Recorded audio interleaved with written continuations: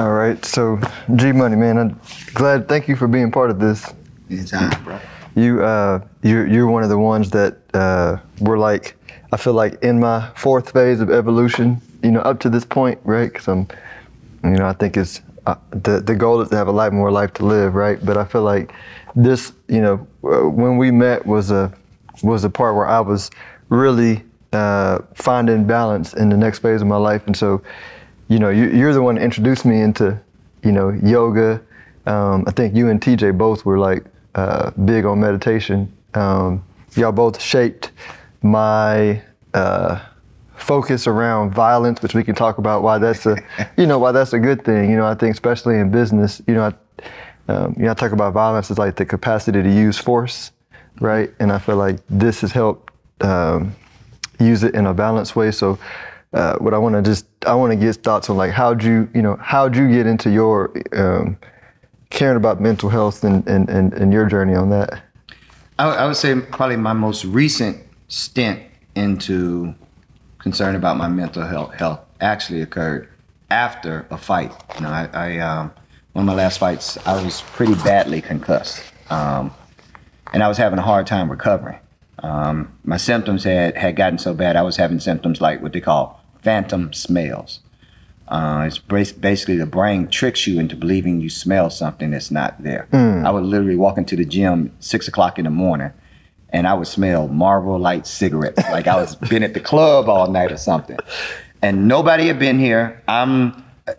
My brain tricked me so much that I'm literally looking around the gym for who's in here smoking at 6 in the morning. Nobody's here but me. And I really had a hard time recovering as a result. I was doing all the things I was supposed to. I was seeing doctors.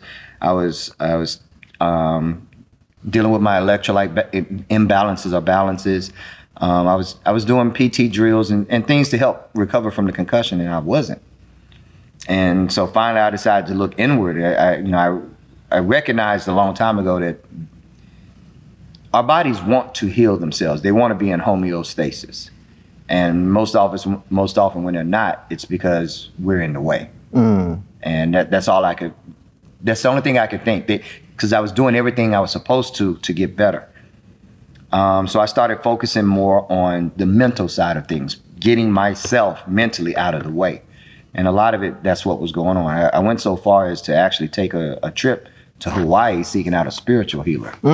And basically what they did with me was about my mental health, about me mentally putting myself in a space where my body could heal. And once I started to really understand that, I dived more into it. I started, really looking deeper and deeper into meditation, performing my own practice, creating my own morning routine when I wake up in the morning so that I can set myself up for success through the day. Again, that's part of taking care of your mental health, putting yourself in the best place where you can move forward or be the best version of yourself. From there, after I started dealing with the concussion and things like that, I really started to make it a part of my normal life, creating those routines, doing certain things just to put myself in a mental space. One of the things that I did that the action itself isn't big, but it's the discipline that comes from behind the action. So one of my favorite things to do was every morning before I walked out the house, I had to do a 30-second cold shower blast. And in and of itself, it doesn't sound like anything major, but the mental discipline, one, to stay in that cold shower for 30 seconds. 30 seconds is a long time with a cold shower too. Two, to do it every day. So the consistency that comes behind it, what you're building it, just like we build muscle through repetition, it's the same thing with the brain. We have to train our brain. I've heard it said often, and I like to say it. We are not our thoughts. We have all these random thoughts processing through our head all day long, and they can range from good to bad or whatever. And when you're hearing these things, it's easy to start believing it. So if you start to train your mind like a muscle, you're going to get the results you want quicker, faster, and stronger. So yeah, no, I like, and I feel like that's how we I sensed that in your spirit, like when we first met, and it's funny you said that because I was just telling somebody I try to detach my awareness, which I feel is neutral, from my expression. You know what I'm saying? Like at any given moment of time, if you annoy me, I'm gonna express annoyance. And then people go, wow, how do you not judge yourself? Because that was an expression. Like that was an expression based on how I felt in a moment in time. My awareness is perfect. You know, my awareness is neutral. You know what I'm saying? I feel like that's... It very much is like that. I call it being mindful. Taking in, even this moment we're in right now, there are ways to be mindful. Even though we're having this conversation, I can be mindful of that tractor or whatever noise that is I hear in the background. I can be mindful of this bag swinging over here to my left where I'm hearing those clicks and creaks. And so what I'm really doing is taking in the full moment that I'm immersed in. Both us right here, this camera going, whatever it is, being mindful of my surroundings and how that shapes and molds the moment that I'm in.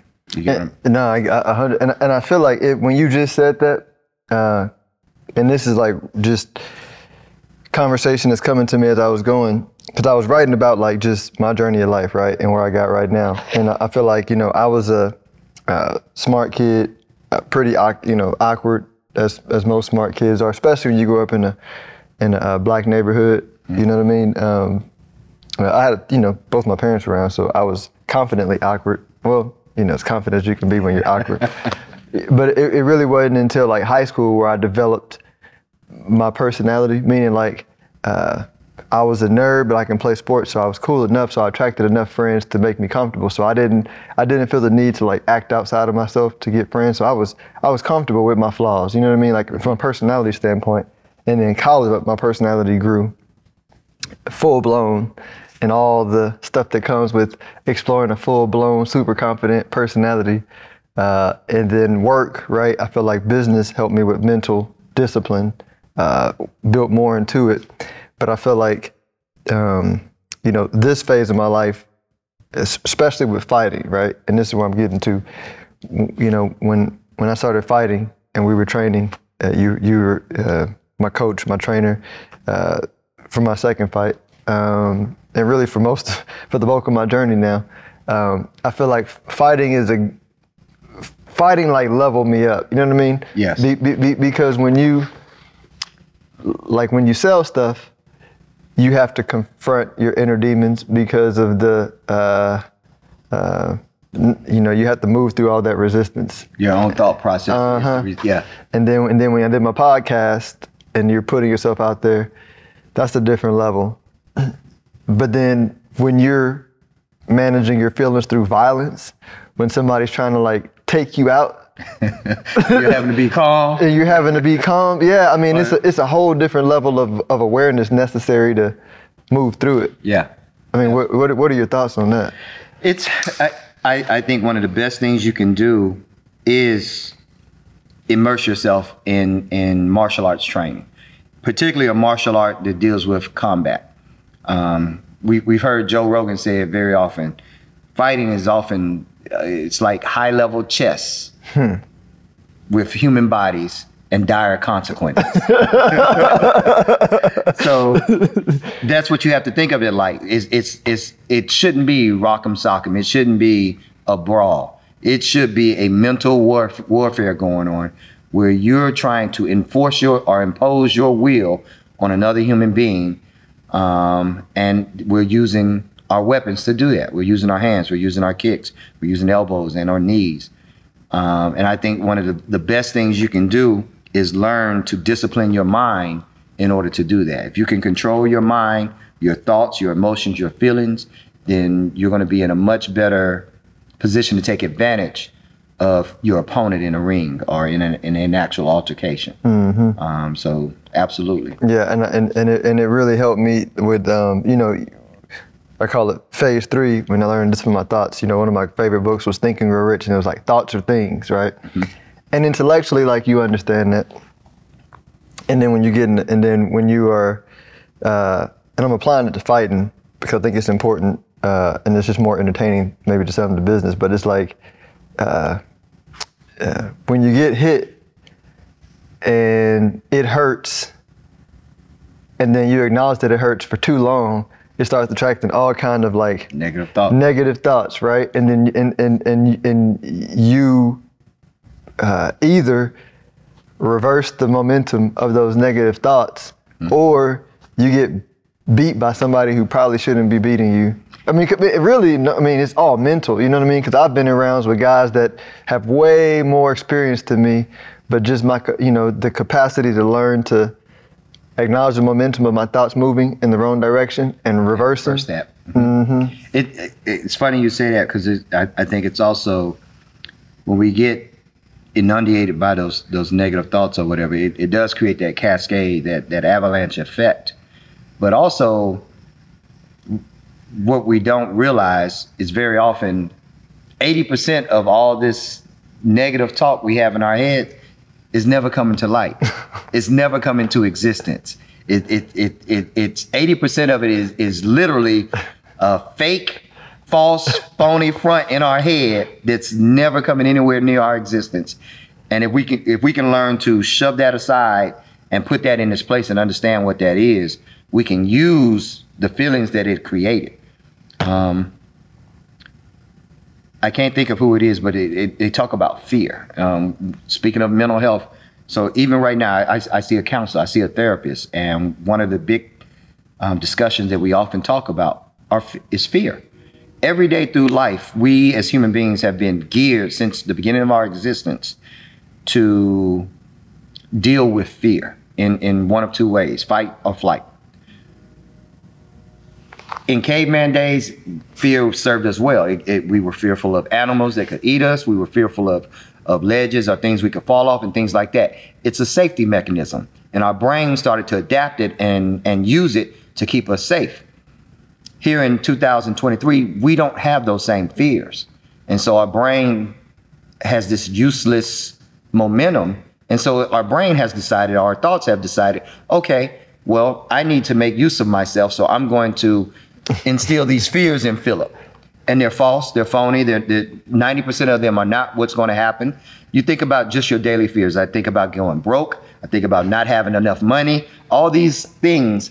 And if I look at the reality of my life, I'm nowhere near that.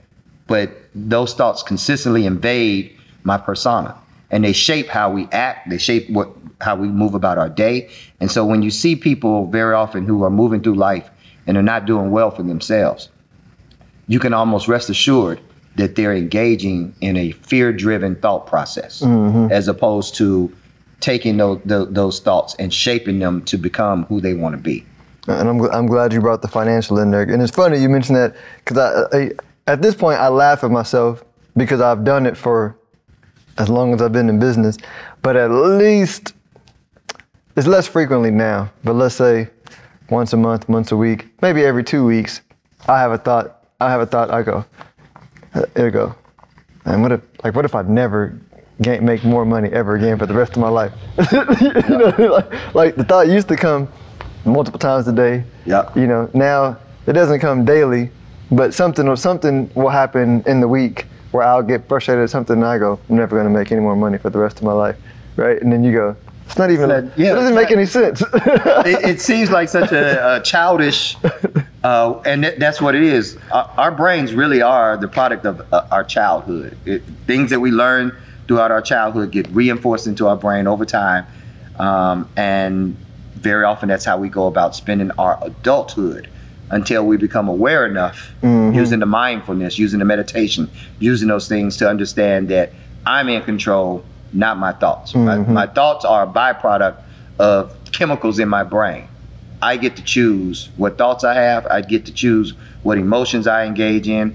I get to choose how I'm going to shape my existence. And once you start to recognize that, then you can actually do the work to put yourself in the position you want to be. I think you've done a very good job of that throughout your life. We talk about that, you know, just coming from a minority community, coming from a disadvantaged background, whatever that may or may not be. I, for example, originally from Mississippi, one of the poorest, poorest states in the nation, particularly from one of the poorest counties in the nation. I don't know if you're familiar with Mount Bayou, Mississippi. I spent some of my formative years there. So Mount Bayou is poorer than Jackson? Yeah, absolutely. Dang. Yeah.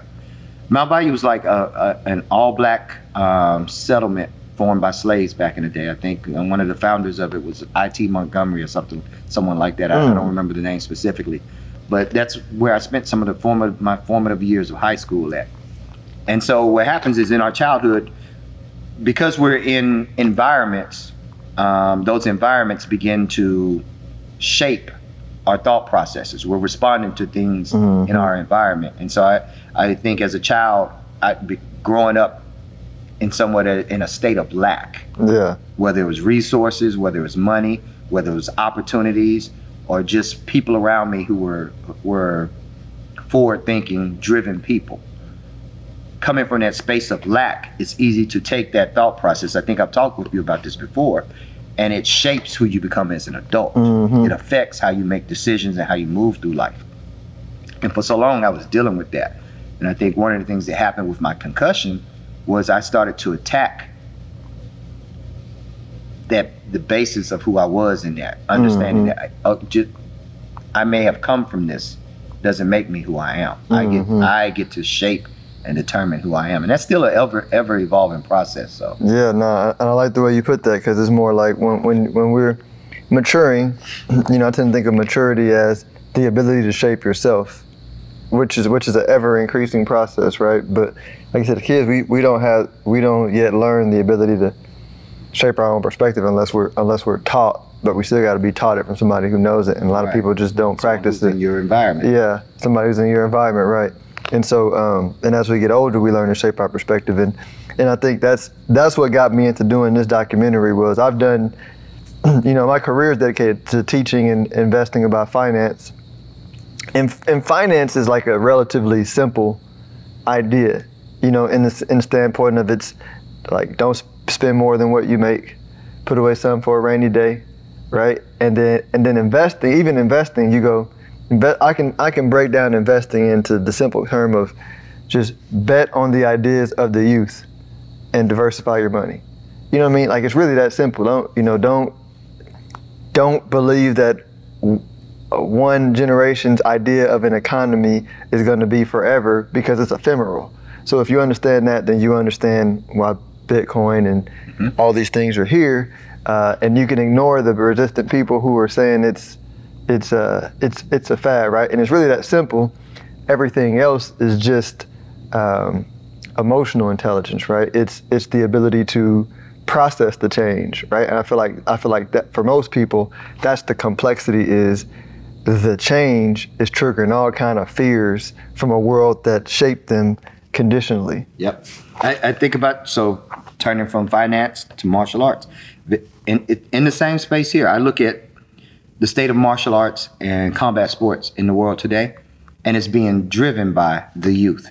You're seeing traditional Muay Thai now being mixed with modern combat sports in ways. Even something as simple as the gloves we use these days. In old school Muay Thai, we would use 8-ounce, 10-ounce, 12-ounce gloves or whatever.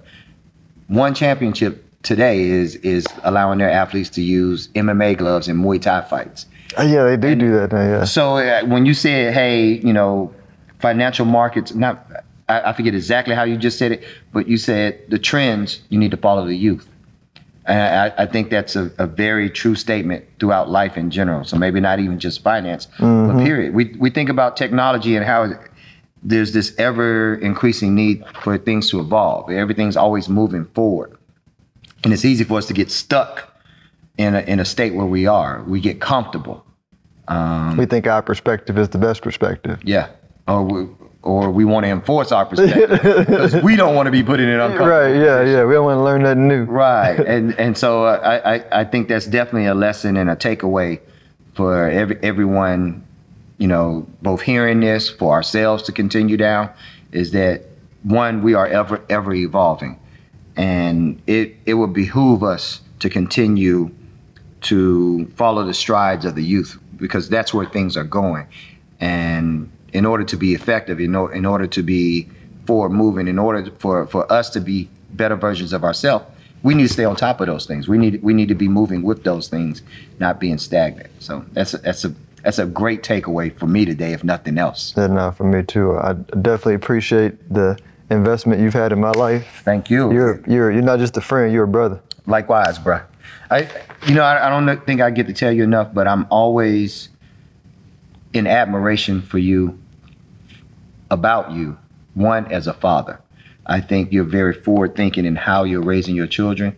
And that means a lot to me as a father as well, because I think I tend to look at family dynamics, especially in Black families, and the lack of a father figure. And so when I see a great father figure, I'm always proud and happy, but I especially admire and am inspired by you in the way that you're raising your sons, in the way that you're teaching them how to think for themselves, how to rationalize and make decisions based upon their thought process and not be influenced by things going on around them, not allowing their environment to dictate to them who they have to be.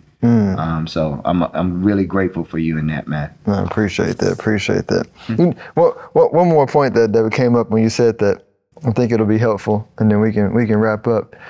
Because when you said it, I was like, yeah, that is what you do as a coach. I mean, so because in this phase of my life, right, you think of greats and you think of Kobe Bryant, and you think Kobe Bryant. Not until he retired. I think Kobe Bryant would have developed into a great coach after he retired and he became softer. But Kobe as a player, he was not going to be a great coach. Yeah, you know what I'm saying? He would have ran everybody off. Right, yeah, because he just did. And I feel like, phase one was me learning my power. Phase two was me learning to balance my power. Phase three was me focusing my power, right? And then this phase is similar to what you do as a fight coach, is helping awaken the power in others, right? Because for so long, like, the power was just in me, and I use it, and I'd be like, what do you mean? Like, you don't, like, you can't, you don't, like, apply discipline. Like, you say you know what I mean? Like, you say you want this goal.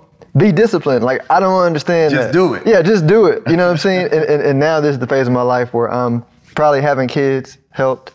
I mean, just a lot of different factors. And when I was open to it, I attracted people like you, like other friends in my life who were softer in a good way, to open me up. And it's helped in all relationships, my marriage and my friendships, just being soft and helping to, what's the word? Because it's a thin line, because you don't want to sympathize with your fighters, right? Because when you sympathize, you're like, you acting like a weakling, and I'm not going to meet you there. I'm going to be here, and I'm going to call you to this higher level. Yep. Where you're capable of being and where you should be. Mm-hmm. Yeah. Yeah. But I mean, like, what's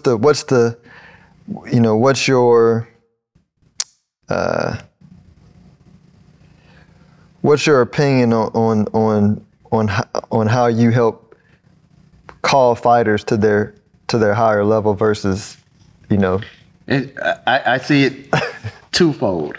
One, trial by fire. Toss it in. I've had, and I think it varies with the personality you're dealing with. Taking it back to fatherhood, I think because your children, who can rise to occasions for certain things. Who needs a little bit more assistance, or who doesn't in some ways. And so I think it does vary based on the fighter. I think about one of my fighters who had no competition experience, but very self-driven individual, very forward-moving, could outthink me, thinks outside the box. Fight opportunity came up. I, as a coach, I'm having to make this decision. Do I toss this person in there and allow them the opportunity to rise to the occasion? Or do I back off and get this person to a state where I feel they're comfortable? And at the end of the day, I'm charged with helping someone along their journey. And so based on that individual I'm dealing with, my thought process was, if I'm here to help this person with their journey, then I need to put them in a position where they can make the calls themselves. So, of course, having those conversations with them, telling them what I think they're capable of and or more, and setting them up for success by giving them those opportunities, whether it's a fight, whether it's the opportunity to train, or whatever the case may be. Vice versa, I've had other fighters who want those opportunities, but don't put in the work, and they don't understand what it takes to get there.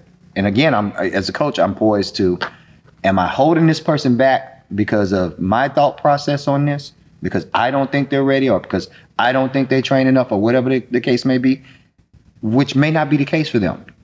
Very often people put in work on their own. Very often people spend more time than I have studying, fight methodology. Yeah. I can't say that Fight word IQ. And so you're a great example of that. Like, you put in so much work on your own outside of me that it wouldn't behoove me to try to force you to do things my way. You have your way not only works, very often because you're so forward moving, you're 3-4 steps ahead of me and what I would have thought for you. So me trying to coach you in some ways could limit you, and I don't want to. That's not the coach I want to be. I want my fighters to make the journey they're supposed to make, live the lives they're supposed to live, without me unduly or having the wrong type of influence, because that can happen with coaches inadvertently. We're all ego driven to some degree, and I have to, being mindful, I have to learn to let my ego not get in the way of your progress as a coach. And that's what I was gonna say. That the thing that I admire about you the most, and you can ask TJ whenever I talk about you. I've said it dozens of times. I say, you know why I rock with George? Because he doesn't, from my perspective, he doesn't have any ego. You know what I mean? Because I understand my personality, and I was thankful that you relate to me the way that my father related to me, meaning like I always knew where I was going, maybe I didn't know where I was going, but I knew I was going somewhere fast. You know what I'm saying? Yeah. And I was blessed with a father that said, like, I ain't got all the. You know what I'm saying? All the answers. I don't got all the answers, but like, I'm here to support you any way I can. I feel like that's been our dynamic is you allowing me to, you know what I'm saying? Because some coaches would have the ego and say, I know best, and and then those type of personalities, like, we're gonna clash. Well, my older self would be like, I'm just not gonna deal with you. Yeah. You know what I'm saying? It's hard, man, because a lot of times we don't even realize it's ego. It's like you just said, we think our way is the best, or we think this individual doesn't know what they don't know, and things like that. So it's hard to pull yourself out of the way to allow somebody the space they need to grow and become who they're supposed to be. Mm-hmm. And I think, our feelings get hurt and things like that with it as a coach. Because I was talking about this with another coach yesterday. I was out to dinner. As a coach, we invest so much of ourselves in our own training, getting our skill level to a level to coach, getting our skill level up, and also investing in the people who are around us. And so for me, that investment is personal, because I spent years training. I spilled blood in the ring. I spent tears crying about fake, false illusions that may come true. And so that creates this, I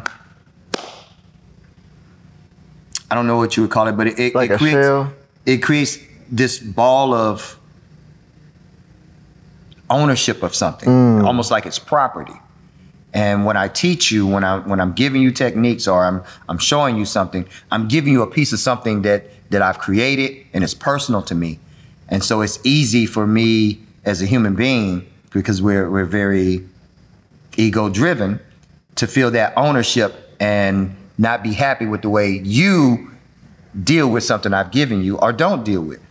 And so as a coach, that's one of the best things I can tell people is to check your ego. Mm-hmm. You are not the person you're coaching. These tactics that I've learned aren't mine. I had to learn them from someone. They learned them from someone else. And so in giving that and passing that on to other people, it's hard as a coach to step outside of yourself and allow those people to sprout wings and fly, especially in today's age, because the youth, being a youth-driven sport, are getting so much better than we ever thought we could be even. You know what I'm saying? They're good. Yeah. Yeah, they're unconventional. Yeah. No, you're good at it. I mean, I like I said, I'm learning from you at this phase of my life because the way that you're able to do that and vet different people and put ego aside and penetrate, like the way you got my kick, my kick right. I remember you for Philip, your kicks are too wide, and I don't know what I'd be like. Whatever, George, you don't know what you're talking about. And then finally, I don't know how you got me to change my kick. Put you on that wall. I was like, it is a better kick. I get more head. Hey man, well look, I appreciate you. Anytime, bro. Appreciate you. Good work. Ooh. I done got stiff up here now. That's why my leg came down. Still smooth like old. Look, that's why my leg came down. I was like, oh man, my leg sleep.